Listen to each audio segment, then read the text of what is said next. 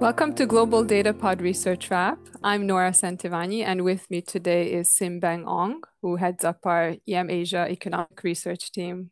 Welcome, Simbang. Thanks, Nora, and thanks for doing this.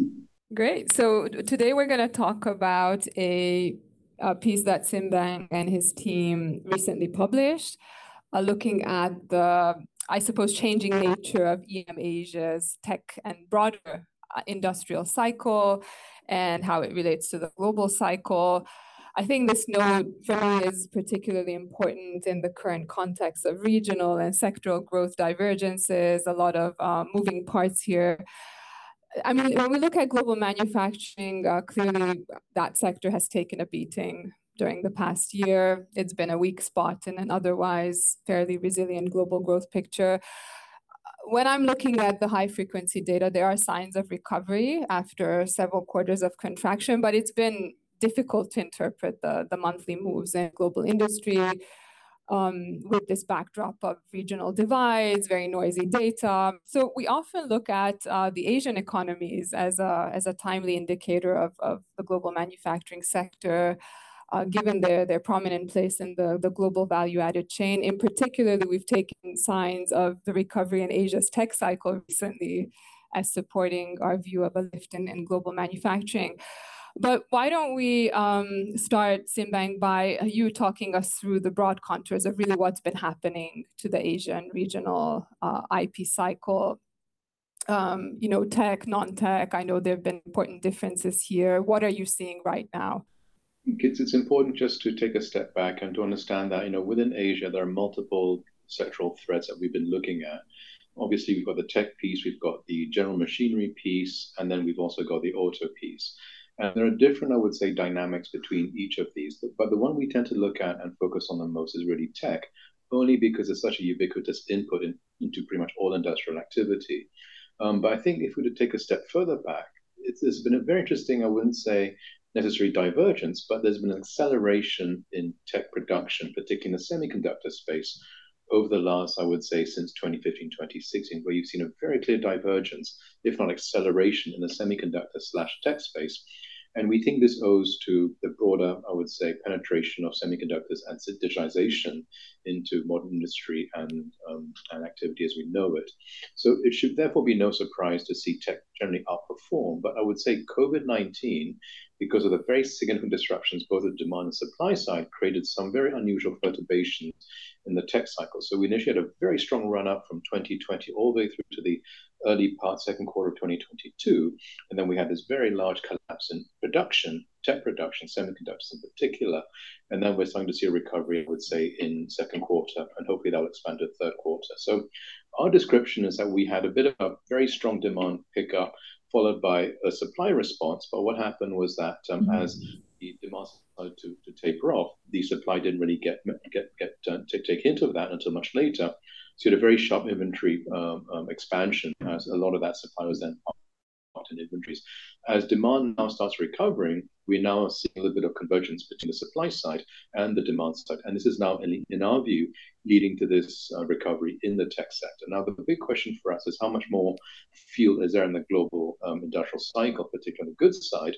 And if there is some fuel in that, then that gives us some, I would say, optimism that this pickup in tech, and particularly semiconductors, can actually continue, if not 3Q, hopefully into 4Q as well. Now, when we look at tech broadly, I've just described it, as a fairly a generic homogeneous input. Actually, there's some fairly interesting threads that run through our region. So when you break tech apart, I mean, you've got analog chips, you've got high-end logic chips, you've got memory chips. And what we find in Asia is that different countries do different things within that broader supply chain. So when we look at, for example, Korea and Taiwan, they are right at the leading edge of the semiconductor cycle, with Korea much more involved in the memory chip space, in Taiwan much more involved in the logic space, in Japan and Thailand more involved, I would say, in the analog space, which are more relevant for the auto sector. So what we're seeing, therefore, is a fairly divergent dynamic here. So the auto space is recovering. We're seeing some of that in the semicon space as well. But I think the more interesting aspect for us really is the semiconductor space as pertains to Taiwan and Korea, because they are the leading edge of that cycle. Okay, great. Yeah, so we'll come to the country specifics in a little bit, but first I want to kind of come back to what you mentioned just at the start there in terms of the relationship between the Asian tech cycle and the global cycle, right? This is something that we keep coming back to in our own internal discussions. Every time we talk about global manufacturing, we start talking about Asian tech cycle. So as you mentioned, during the pandemic, there was a big up and down swing in tech production. We were probably in a situation of excess supply at some point. We had that inventory overhang, which then got corrected. And we're now starting to see that inventory correction come to an end and tech production starting to pick back up again. Now, through these up and down swings, is your sense that the relationship between, Asian tech and global capex, has that changed fundamentally, or is this just something that's been distorted by the pandemic? You mentioned in your note, I mean, at least one of the main takeaways I'm actually getting from your note is that you believe that the Asia tech sector is now carries less signal about the broader industrial cycle and hence the global capex cycle than it did in the past. So what are we seeing here? Is this a temporary shift in this correlation? Is it more permanent? Should we even look to the Asian economies as bellwethers in the way we did in the past? There is still an element of that cyclicality that still pertains to the Asian semiconductor cycle. But I think one thing that's important to note is that given the increase in digitalization, the demand for memory chips, data centers getting built out, it would strike me that the semiconductor cycle would effectively have its own demand dynamics, a little bit separate from the broader industrial cycle. So I would not be surprised to see in the coming quarters, if not coming years, to see a gradual decorrelation between what the tech cycle is doing, particularly in the semiconductor space, and the broader industrial cycle. So, in as much as we thought we started to see a little bit of that in the years prior to COVID, I suspect that decorrelation, if you will actually reemerge over the next, I would say, coming quarters. I mean, even as companies begin to digitize more aggressively on the back of what happened in the last couple of years.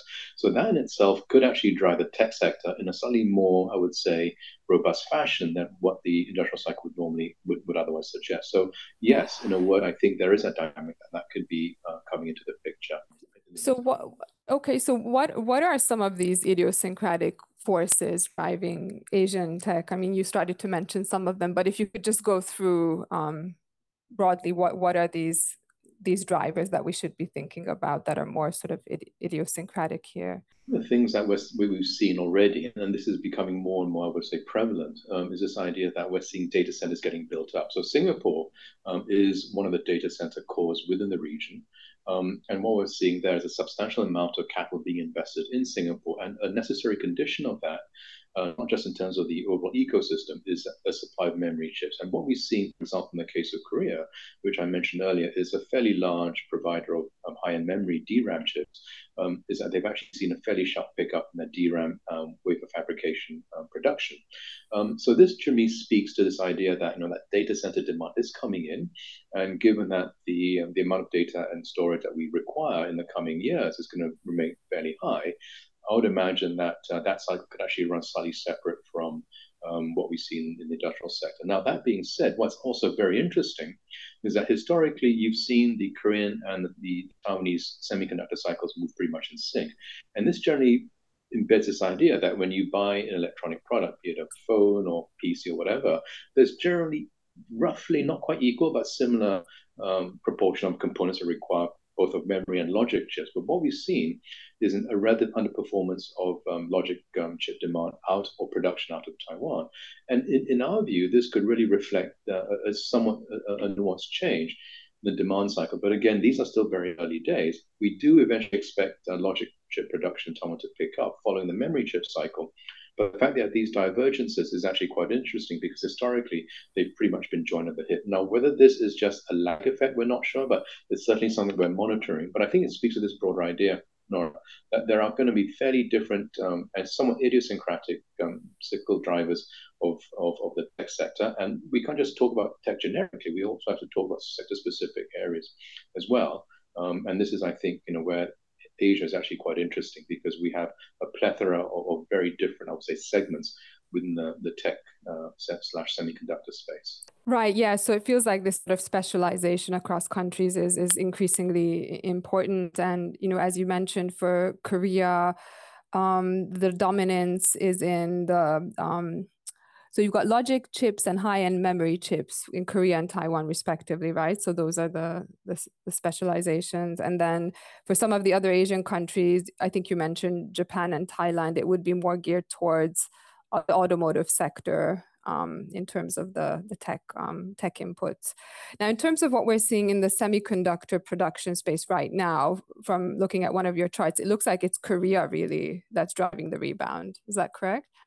And I think it's because, I mean, it could be memory related, which is our suspicion. So in other words, it's a data center build out, if you will, but the logic chip production should follow, and so therefore, we're quite optimistic Taiwan will follow and train, with Korea at least leading the initial charge up.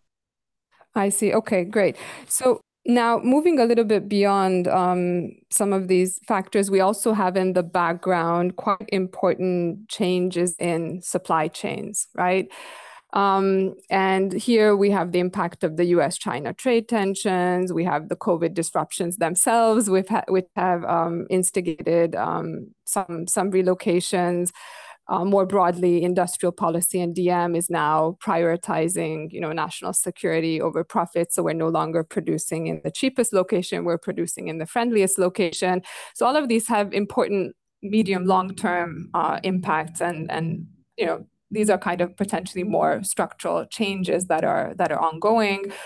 So I think in this sense, it's important to maybe highlight some of these sort of shifts that are taking place. And we see some signs of that already in the Asian data in terms of changes in market shares, for example, right? Shifts away from China towards US. Can you talk us through what are the main trends we're seeing right now as a result of these supply chain relocations? Is going to be potentially quite significant in the coming years. I mean, we've already seen this in the data. So just to give you a sense in terms of what the data looks like, if I can describe the chart in words. If we look at the shipments data of semiconductors over the last, I would say, 40 years or slightly less than since 1986, you've effectively seen an almost uninterrupted increase in Asia's share, ex-Japan, in semiconductor shipments. And that suddenly came to a change in 2021, I would say 22, we've actually started to see a fairly noticeable drop in terms of the relative shares. And in its stead, you've actually seen Europe and US gain relative market share in terms of shipments at the cost, I suspect, of Korea and Taiwan. So what this, I think, speaks to more broadly, why is this happening now? It's happening now, we suspect, not because of cost pressures necessarily, exactly because of what you say in terms of friendshoring or nearshoring. And the countries that have actually picked up that slack, as I mentioned before, are Europe and US. And together with, I would say, fairly muscular industrial policy to effectively re-onshore some of that production in their own territories, I think that's going to effectively change the landscape for the supply chain in the coming years. I mean, so these are still initial steps, but I think a chart that I think Mike had a few weeks ago was actually very interesting. That showed you a very sharp increase, to be fair, in nominal terms, of fixed asset investment in construction for tech-related sectors. And we think this is just a hint of what could be coming down the pike. And what we've also seen related to what I've just mentioned is this shift away in terms of shipments away from China. And if we break down, for example, shipments of tech-related products, particularly semiconductors out of Taiwan and Korea, you're seeing pretty much the same trends, where there's a declining share that's going to China and an increasing share either going to the US in the case of Korea, or in the case of Taiwan, going to the US and also to the rest of the world, which suggests that there are other third countries separate from China that are benefiting from a relocation as well. So this is not just about these two countries, it's about this broad, I would say, ecosystem that is changing. And so the beneficiaries will probably be US and Europe in terms of the production capacity, but also other third countries that we've not quite been able to fully identify at this point in time, but they'll be beneficiaries. Yeah, I mean, I suppose this kind of pace of relocation of supply chains is probably quite different across countries, right? Even within the tech sector, I think you mentioned that there are different degrees of flexibility in relocation. Some production is a lot easier to relocate than others. So can you just highlight those main differences within which sort of production facilities are kind of more easily relocated, and which countries would then be the kind of beneficiaries or winners of that kind of relocation in your mind? So the general hypothesis is that you can break down the logic chips, which are the really high end chips in terms of nanometers. So the general thinking is that the smaller the nanometer, the harder it is to effectively replicate production somewhere else. So what's interesting for us is that you'll probably see the lower end chips being produced elsewhere in third countries, but the 3 nano and chips basically produced still within Asia. But I think what's interesting is that in the US, you start to see some of that those facilities being put online. Now, there are some teething pains because of issues around labor supply, etc. But as these get worked out, we should see some of that expansion actually happen in the West and in US and EU as well. So this obviously still early days, but the fact that they've been able to open a 3 nano plant outside of Taiwan for example, in the US is actually quite interesting. So it does challenge this idea that the more sophisticated the chip, the harder it is to actually transplant it. So let's see what happens. So the risk is that this transplant actually can happen much more quickly than we think. But this is just a space to watch. But I would certainly agree with the general idea that it is harder to transplant the higher end chips. But we could be wrong simply because there is a broad, I would say, impetus to actually do this quite quickly. All right. So putting all the threats together, tech, non-tech, what would be your outlook for Asian manufacturing output over the second half of the year here? Just looking at the more near-term cyclical dynamics. I always think of Asia as being the tail, with the Western dog, wagging our tail. So to look at Asia as a head, I think is probably the wrong thing. But anyway, nonetheless, if we are right about the global goods recovery, I would say that Asia will stand to benefit. We've already seen autos doing that. A lot of that, to be fair, is due to supply chain. But if we've seen that in autos, we're starting to see that in tech. And if we're right about the broader lift, then I would say tech will follow in train as well. So this is why I think the PMIs that are coming out, I think the advanced numbers will be next week, be very important to watch, because if the new orders components do pick up smartly, then I would say that narrative certainly has legs to run after a very weak, I would say, year and a bit for tech. Now, so you mentioned the pickup in global goods demand, but how about China? China is increasingly a negative impulse here, and we've spent so much time talking about spillovers from China to the rest of the world being fairly muted, but actually spillovers to Asia being quite substantial, at least historically. Is there reason to believe that maybe these spillovers are smaller right now from China? How do you factor that into your thinking? Sorry, this is a little bit off the topic of the note, but in a way it is related. So. Absolutely. I think that the review note about the whole disinflation dynamic from China is excellent, and I think that's something we have a lot of sympathy with. But that being said, when we try to map the transmission mechanisms in terms of the impulses from China to the region, what we find is that there are two divergent impulses. One that relates to domestic demand, particularly fixed asset investment, which is much more a driver of commodity demand in terms of real commodity demand. And for the manufactured space, much more driven by global demand from the rest of the world. So if you have this very unusual mix of slow China but relatively better rest of the world, this should bring Asia with it as well. So in other words, the organic impulse from China itself for manufactured goods or high manufactured goods, in our view, is relatively small or modest compared to the broader global demand.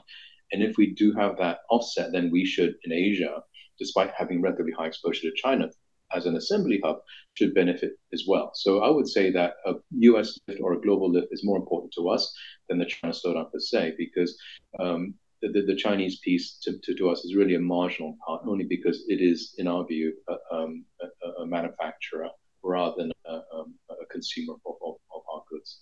But again, I would say that there are other second order effects as well. To me, the financial sentiment, that particular transmission mechanism, is something we don't give a lot of attention to. But I think we should pay attention to that, only because one of the things we've noticed in China is that a weaker CNY will have repercussions for the region, specifically since 2015, 2016, where the CNY has, because of its CFET's neo structure, has imparted a fairly strong anchor to the way regional currencies behave, especially on a bilateral dollar basis. So if we do see CNY continue to weaken, we should invariably expect Asian currencies to weakness. Or now, how that then impacts sentiment in terms of the broader asset markets remains to be seen, but it's something to be mindful of, separate from the cyclical piece. All right, perfect. Okay, so expecting some lift in the second half depends a lot on global goods demand in your view, but clearly Korea and Taiwan are at the leading edge of the tech lift going on right now, given their unique roles in semiconductor production. But you're saying we shouldn't read too much into this in terms of what this means for the global CapEx cycle, because there are some of these idiosyncratic forces going on, which are driving tech higher, but doesn't necessarily imply that we're going to see that much of a follow through to global capex. Is that a fair assessment of? I would say yes, because we suspect that the global tech cycle will be driven by other factors. But I would say in the very near term, there is a certain degree of, I would say, congruence in the cycle or co-movement in the cycle. But as the cycle matures, I would expect the tech cycle to be driven by different factors separate from what's happening in the global industry. So I would expect a near-term lift, but over the medium term, I would expect to see some asynchronicity, if you will. Perfect. Okay. Let's end on that note. Thank you very much for joining us and talking through this fascinating note. Thank you to our listeners for tuning in, and we hope to continue the conversation on the next Global Data Pod. This communication is provided for information purposes only. Please refer to JP Morgan research reports related to its content for more information, including important disclosures. 2023 JP Morgan Chase & Company, all rights reserved. This episode was recorded on August 17, 2023.